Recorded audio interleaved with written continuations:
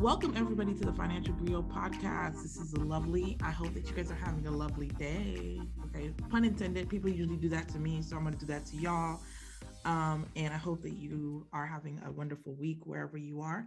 And today I am joined with Lawrence, the other 1/3 of the Financial Griot. Unfortunately, Atlanta is not here with us today. How you doing, Lawrence? I'm doing amazing. And just for the record, Alana is not here because she's picking up her cat from the groomers. And that's literally why. Just to let you guys know, she's the third person in the Beyonce group. I don't know who the last was. It's Michelle. She's the Michelle.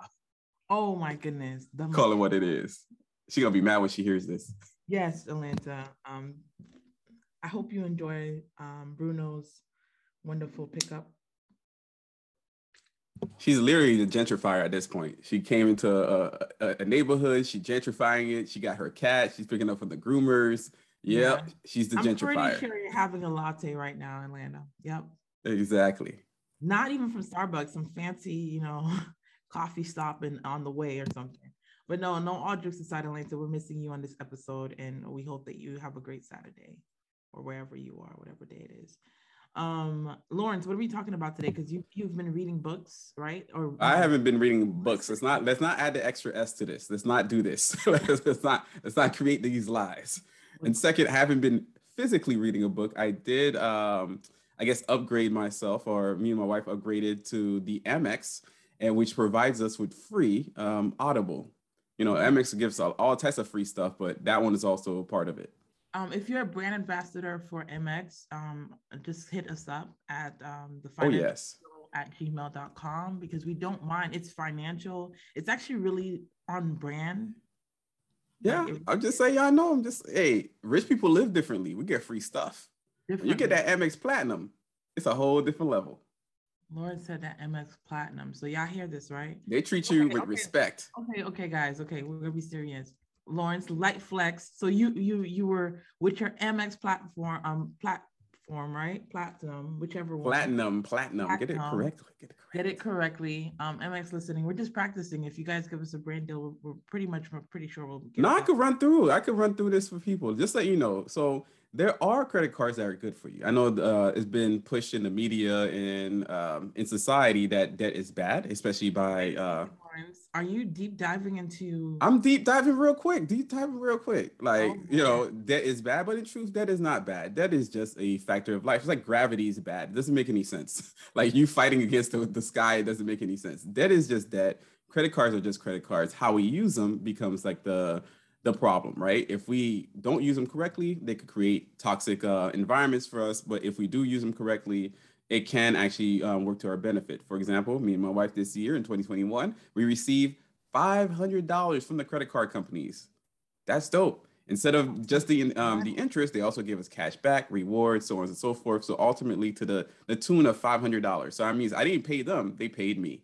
So in that accord, there are cards that are great, especially if you're at different stages, or even if it's part of your lifestyle. For example, me and my wife love to travel. In 2022, no matter if this Omicron or not, we're gonna still keep rolling with it, and we're just gonna roll into to catching COVID internationally if we need to.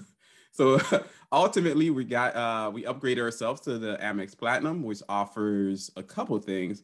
One, just to make it completely clear, the annual fee is $695. It hits you off the top, but they provide you $200 for hotels. They provide you $200 for flights. They provide you $200 for Uber and Uber Eats. So whatever combination that is for you. Equinox as well. Yes, they provide $300 for Equinox.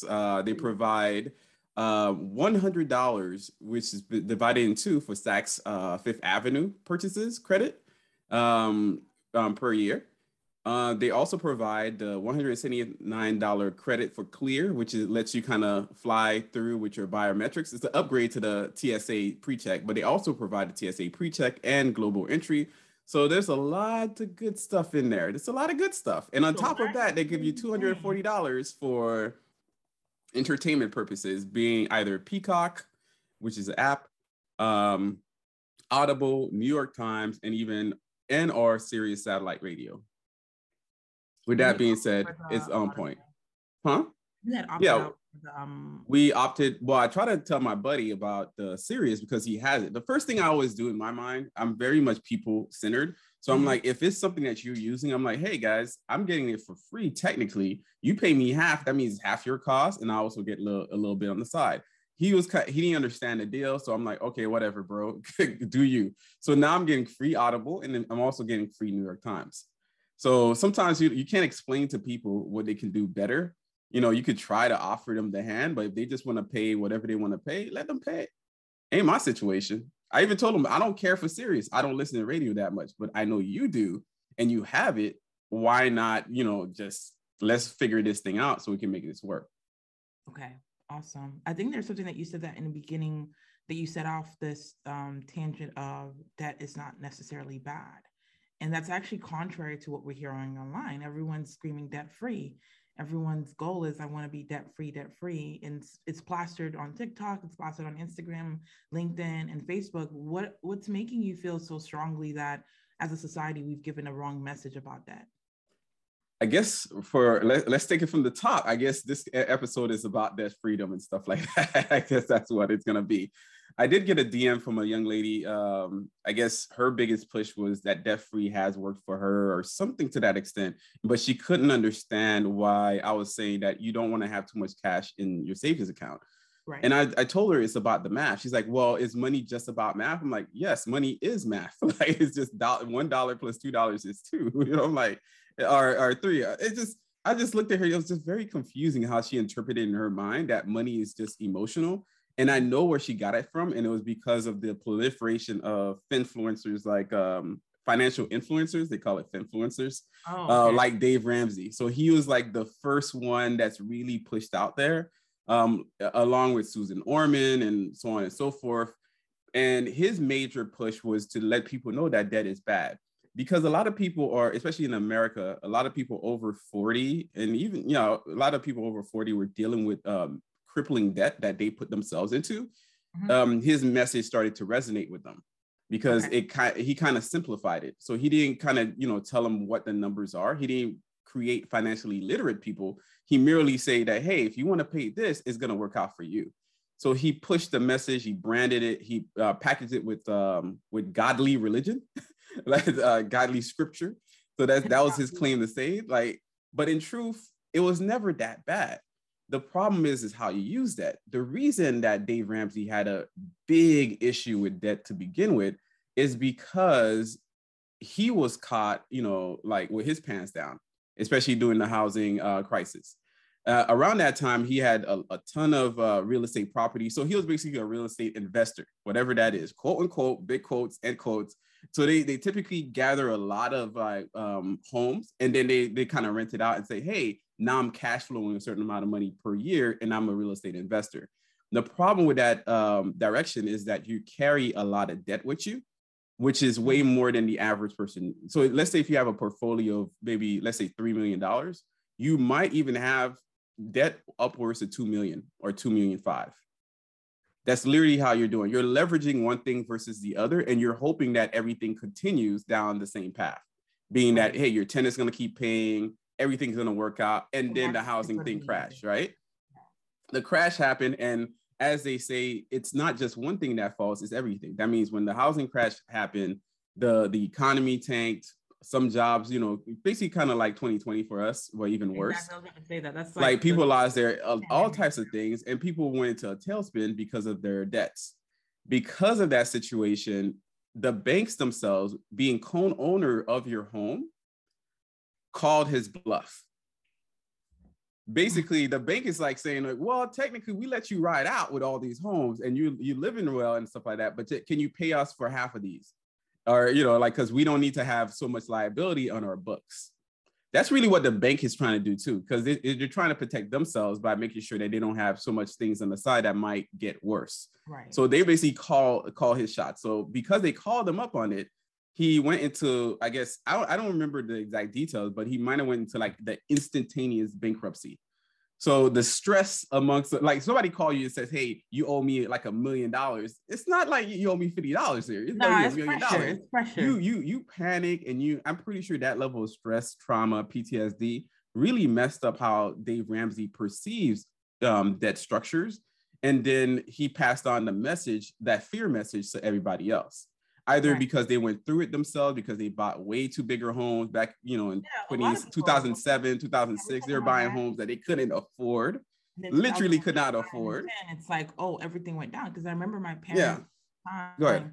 that season was very like, okay, man, my mom used to give me like $20-$30 when we used to, you know, in high school a week. And now it's sits out here trying to give me $5. What's going on? Something changed. I remember in high school, like, wait, something is changing, because I used to get all these expensive shoes. And now it's like, oh no, we're not, you get 3 and you got to be taking care of them. And I'm like, okay, something has shifted. And at the time, you know, I'm in high school. So I'm like, what's going on? And essentially I was realizing that something in the economy changed. And it wasn't until like I'm looking back, I'm like, oh yeah, that was that whole time where foreclosures and everything else, people were over leveraged.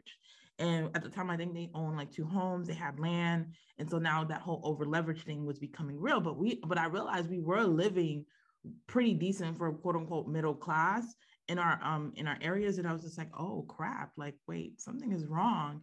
And I do remember the way my mom like was more pressured, and her and my brother's dad at the time were really pressured, and it put a lot of pressure into the relationship. So the relationship broke up eventually. So I do remember that season that a lot of people went through very traumatic things. And to tie it to COVID, people are still going through, and to be honest with you, we have not seen the results of COVID. We are beginning to see it. We talk about it all the time. People are leaving their jobs, all this stuff is happening. But what happens when you can't get back into a job and now it's taking you 11 months? Now you're going to be over leveraged on your mortgage. I do feel like we haven't seen the big repercussions of what happened in 2020 yet.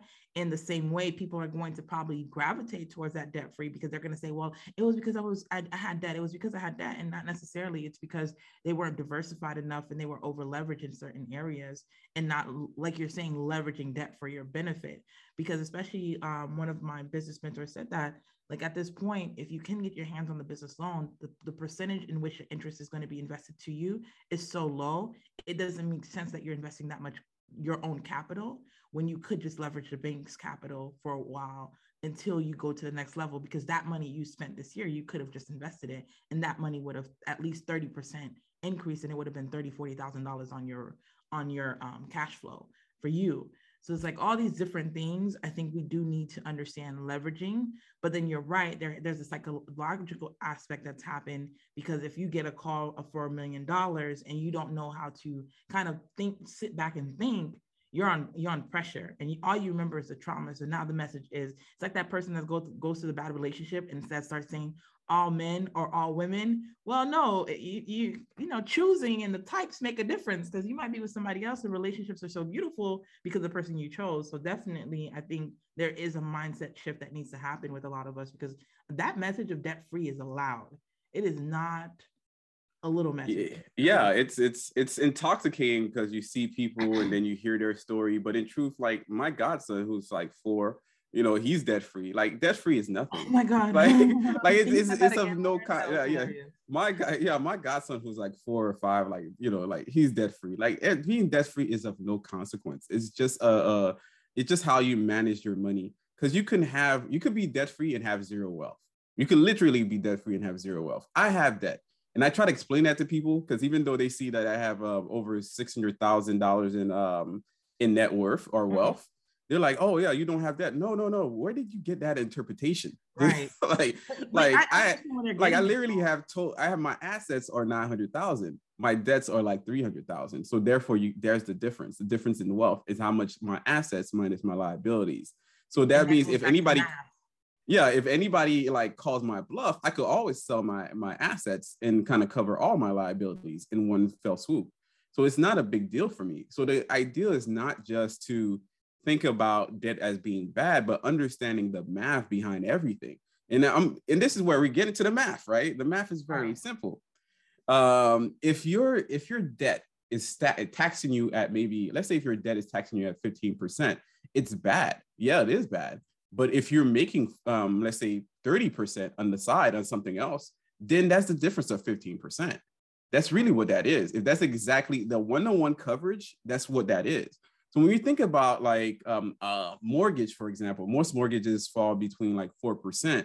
Whereas people's like, oh no, you got to get rid of this mortgage, get rid of this mortgage. But you could have been making on the market based on this extra payments that you're trying to do towards your mortgage. You could have been making 20%, 30% the last 2 years flat. I don't even have to bring up the numbers for you. Like, it's literally how it works. So the big thing that people need to remember when it comes to financial literacy, it's about money management. It's not about crunching every last number and data point as much more as how do you manage your money better in order for you to have better control over yourself, your financial destiny, and your goals. That's all it really is. I think there's something hilarious that just came to mind, how you're breaking down math. And a lot of people are like, we don't teach financial literacy.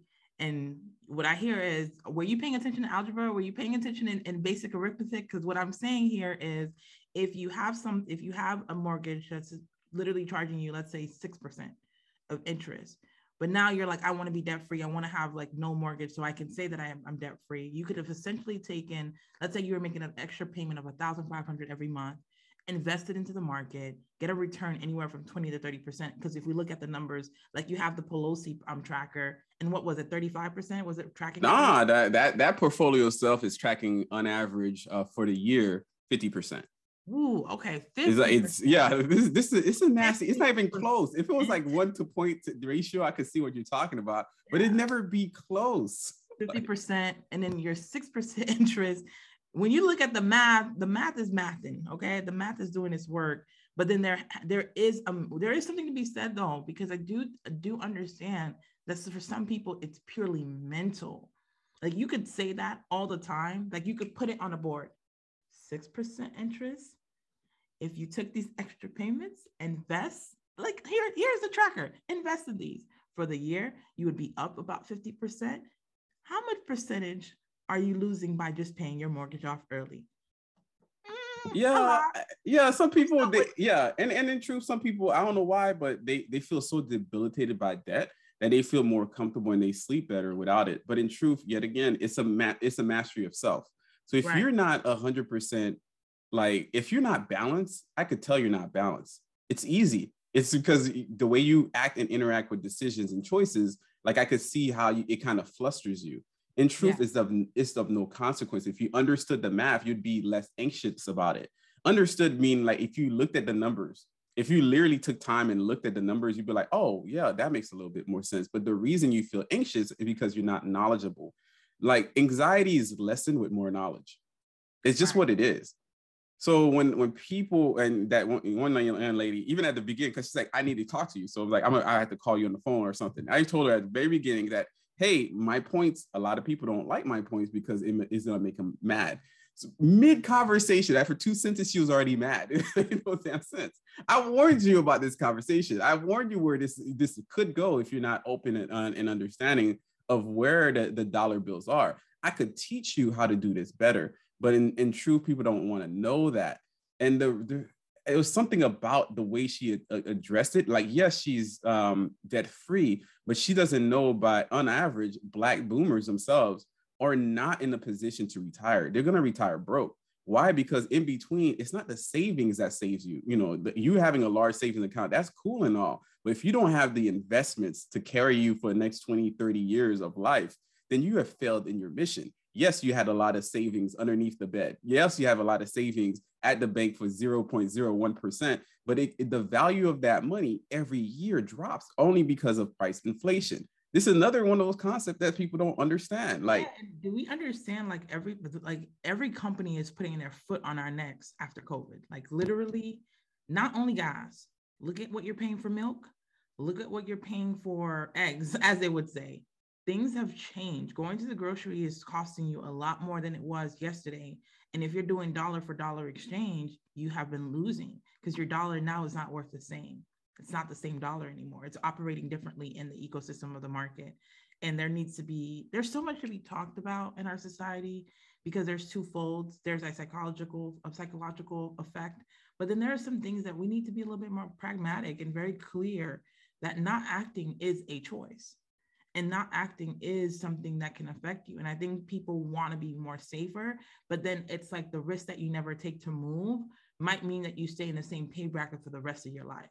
The risk of not going to love again might mean that you will be the person that's maybe 70 wishing that you would have had a family because you weren't willing to take the risk. Like, I know it sounds a little dark and weary, but no, these things that we think that are keeping us safe are actually causing us to go through harder, more difficult situations. Like, I know one of the decisions that I made 2019, actually. I made a decision in 2019, and it was based off of probability of different things. I made a decision that if I don't go into business now, the risk that I'm taking that I think it's a big risk now is not a big risk. It's going to be a risk if I have like 2 kids, my husband's whatever, and I'm just like, hey, you know what? I'm going to go ahead and do this. He's going to be looking at me like, you going to do what? Like, do you not see these 2 children here? Do you not understand? Not that you can't start the business when you have children, but the risk becomes higher. The difficulty of it becomes higher. So right now that I don't have that structure, I put in my mind, if by 33, this does not work, right? I did all the math, did whatever, I still will be fine going back to a different path.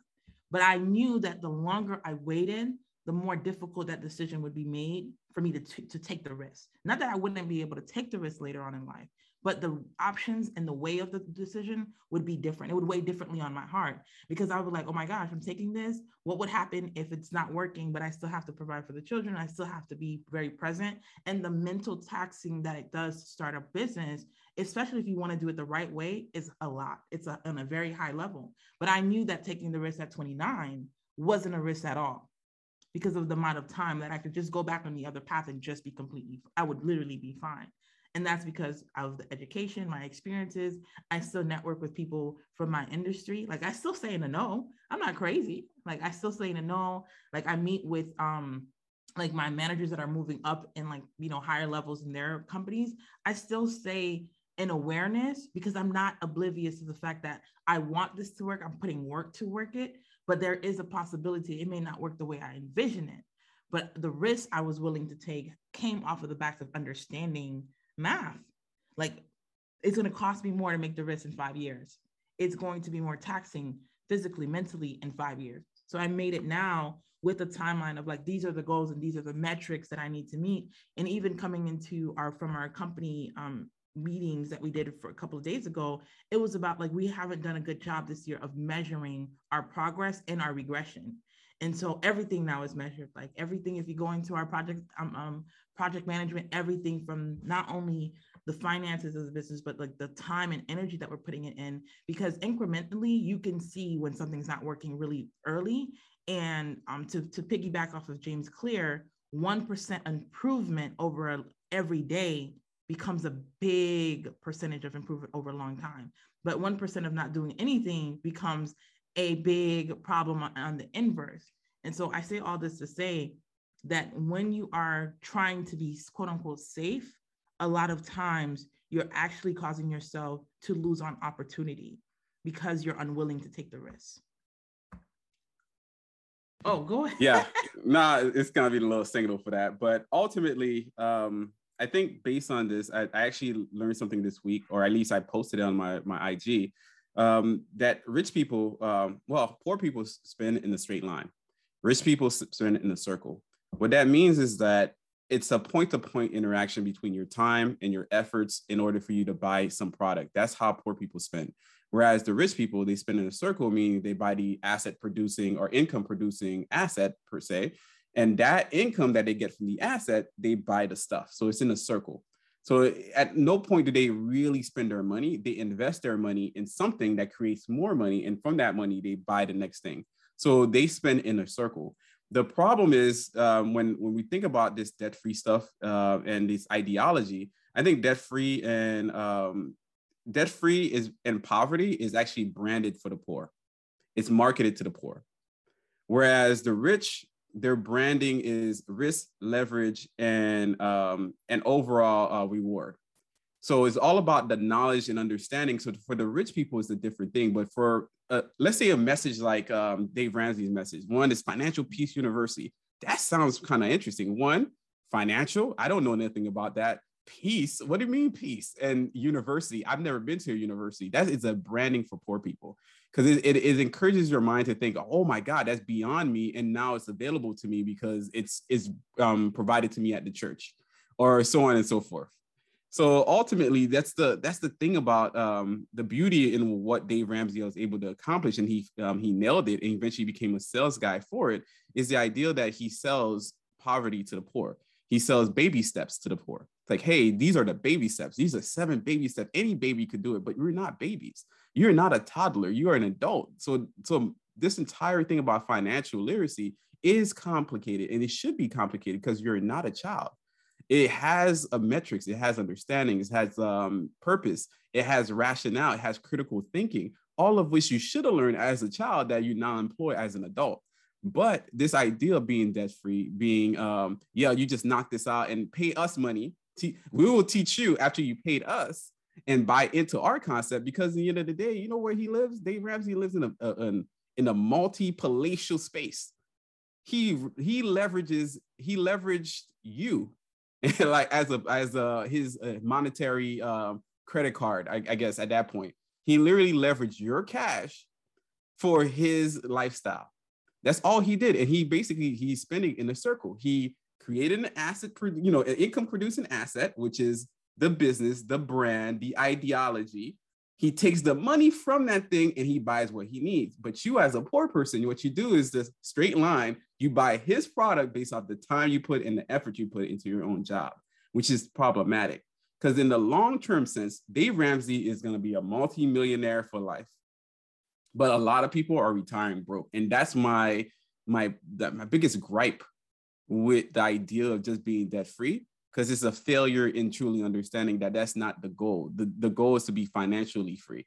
The goal is to be cash flow free. The goal is to actually live a very happy and healthy lifestyle at whatever stage. The goal is to understand the terms and conditions of your credit card. The goal is to understand the terms and conditions of your own damn mortgage. If you're not reading the terms and you don't understand it, you don't take time to understand it, of course your anxiety is going to be up because you don't know. And if you don't know, you're not going to make better decisions, because in the end of the day, that's how rich people get rich. That was a great example, the straight line versus the circle. I definitely think, again, taking back time to learn. And I think baby steps are exactly what you said. They're baby steps. There are more to come. And financial peace, I think that's what the program is called. It's not free. It comes with a cost. It comes with, ability for you to actually invest in yourself. But there's so much more to it. And I think like you said, somebody's winning off of the backs of this messaging, but not understanding how is it impacting you. But I think it goes back to people need to be willing to learn. They need to be willing to do the research, and we are willing to learn. Let me rephrase that for you guys. You are willing to learn because you learn dances, you learn steps, you learn, what's going on in society. You are always taking information, but you have to diversify the information that you're taking in. I think it goes to a conversation we were having in our group chat about the other spectrum, where people are just pretty much saying, get the money at whatever cost, get the money from lying to people, scamming people, and all these other stuff to live a rich lifestyle. I think there needs to be a happy medium. I think what we're talking about is lifestyle design. And you're just taking information from people, but you need to vet it for yourself, right? I tell my clients that all the time. I'm not here to teach you what to think, but how to think, to question, to explore, to learn, to ponder, to critically think, because that's where some of the greatest innovations and ideas stem from someone that's thinking differently, from someone that's questioning. Oh, well, people ride rides all the time, but how could we make that a lot quicker without necessarily gaining a lot of assets? Oh, and liabilities. Oh, we can use people's cars already. What's the laws? The laws are gray at the time. And Uber decided, okay, we're going to start this thing out in New York and San Francisco. And guess what? Uber is becoming it is a gigantic company because somebody was thinking about something that was already happening. I think what's amazing about these new companies, they were thinking about something that was already happening. People were always eating food and getting it delivered. Now it's wait, little small companies can't afford a big fleet like Papa John's. Let's put this all together. And I say that to say there is something to be said about our generation and the lack of ability to critically think. And to really, we are so into micro content from Instagram and all this other stuff that we don't realize that the more in-depth thinking is actually going through the process of deeper research, of reading maybe a few different books that you haven't read anymore, because we are not, we're uninformed. That was the word I was looking for. We're very much uninformed, and we don't realize innovation and advancement comes from us thinking differently.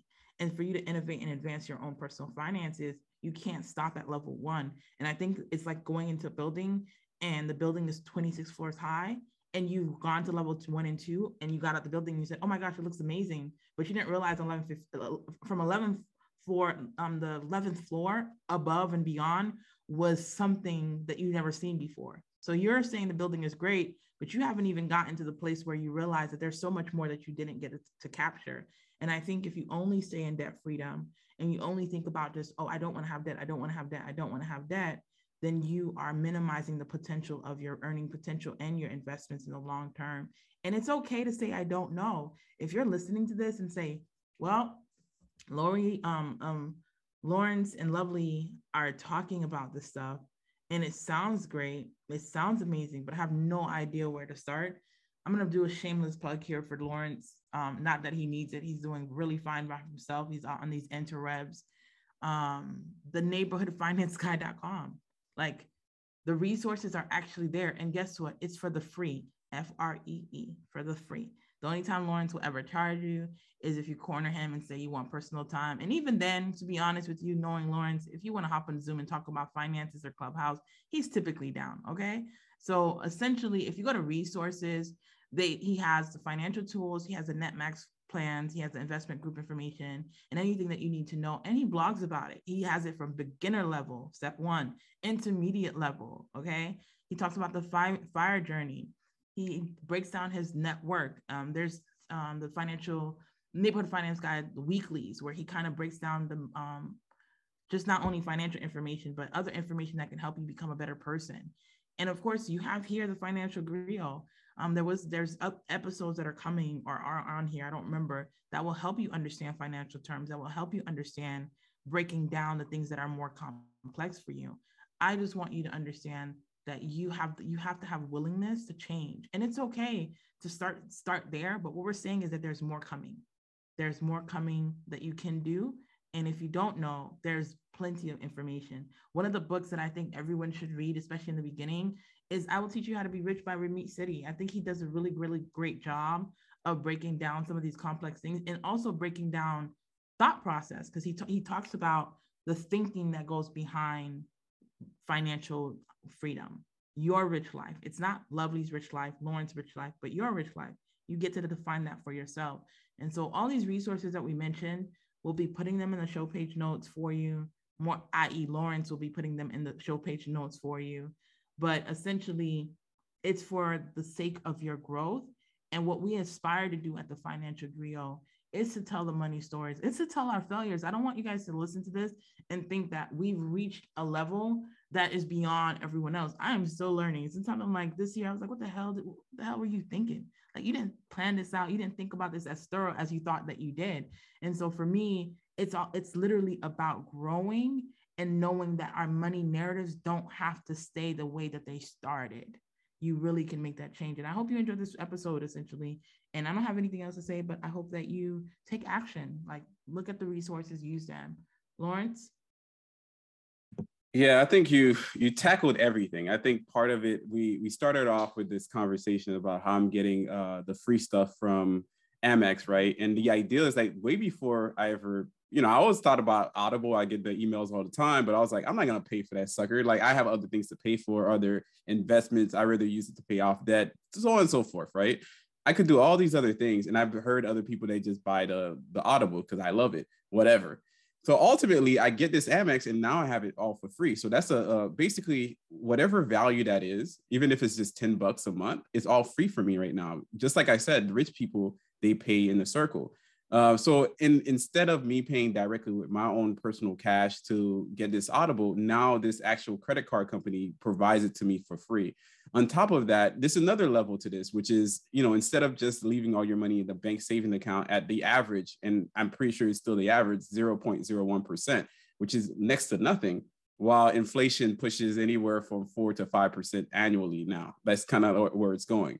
So ultimately, if you would invested the same or even some amount of money into a stock market, even to that one specific stock, for example, if you're invested in a Chase, let's say you have a Chase card and you're invested in Chase itself, the last 5 years is grown 110%. That's on average 22% per year. Plus, on top of that, you get dividends of 2.34%. That's insanity. That means on top of the money, you're getting even more money. So you're getting 24% versus getting 0.01% on your money.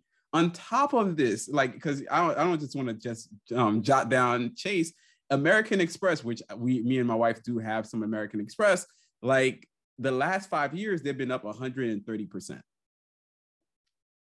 That's on average almost like 25% per year. Plus, they have their dividend of 1%. So there's always this, there's a way you play this game that is very much more, and it's more important and indicative of what you end up doing, because it's one thing to just become debt free and just sit there. This is one thing to have a massive savings account and just sit there. But in truth is how do you employ this cash so it can make more money for you becomes very important. And it's going to end up being the difference between you retiring broke or retiring filthy rich and being able to afford giving that money, transferring that money over to your kids and your kids' kids. And that's what we're trying to say with this entire episode. It's not to say that you don't want to be debt free, because, hey, do what you want to do, but understand the terms and conditions as to how you put yourself into debt freedom and not have enough savings and investment to provide for your future. So if it comes down to it, if you have to pay down debt, I always recommend that you pay down the high consumer debts, such as credit cards. 16, 17%, that's a lot. You can't really, you can't guarantee that in the market. That's just, you literally can't. So ultimately locking those out makes a lot of sense.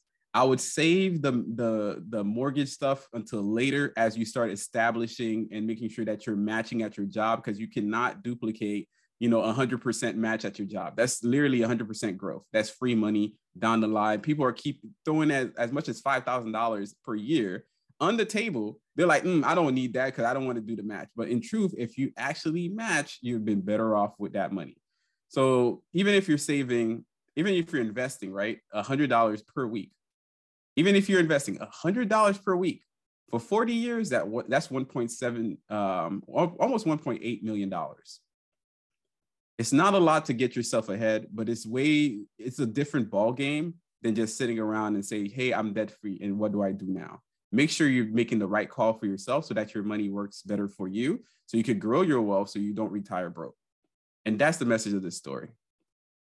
And if you have a lot of questions, and I know you're going to have a lot of questions, a lot of pushback, please feel free to comment, share, like, review, ask the questions, because that's what we're here for. Like Lovely stated, we're going to be fine either way. We're just trying to make sure you're okay. So if you have questions about it, you want to dive deeper, please feel free to find us where you see us, either on the website. We do have a YouTube. We do have the reviews. We do read all the comments and concerns, because we just really want to see the community win and grow up from being babies.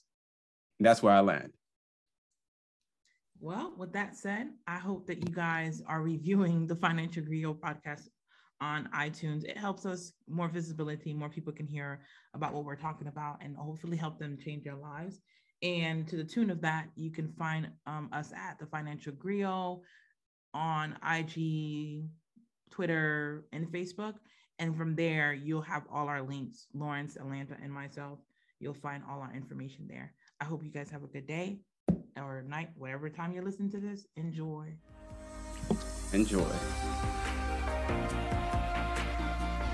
Thank you for listening to the Financial Griot podcast, powered by the Wealth Builders Collective.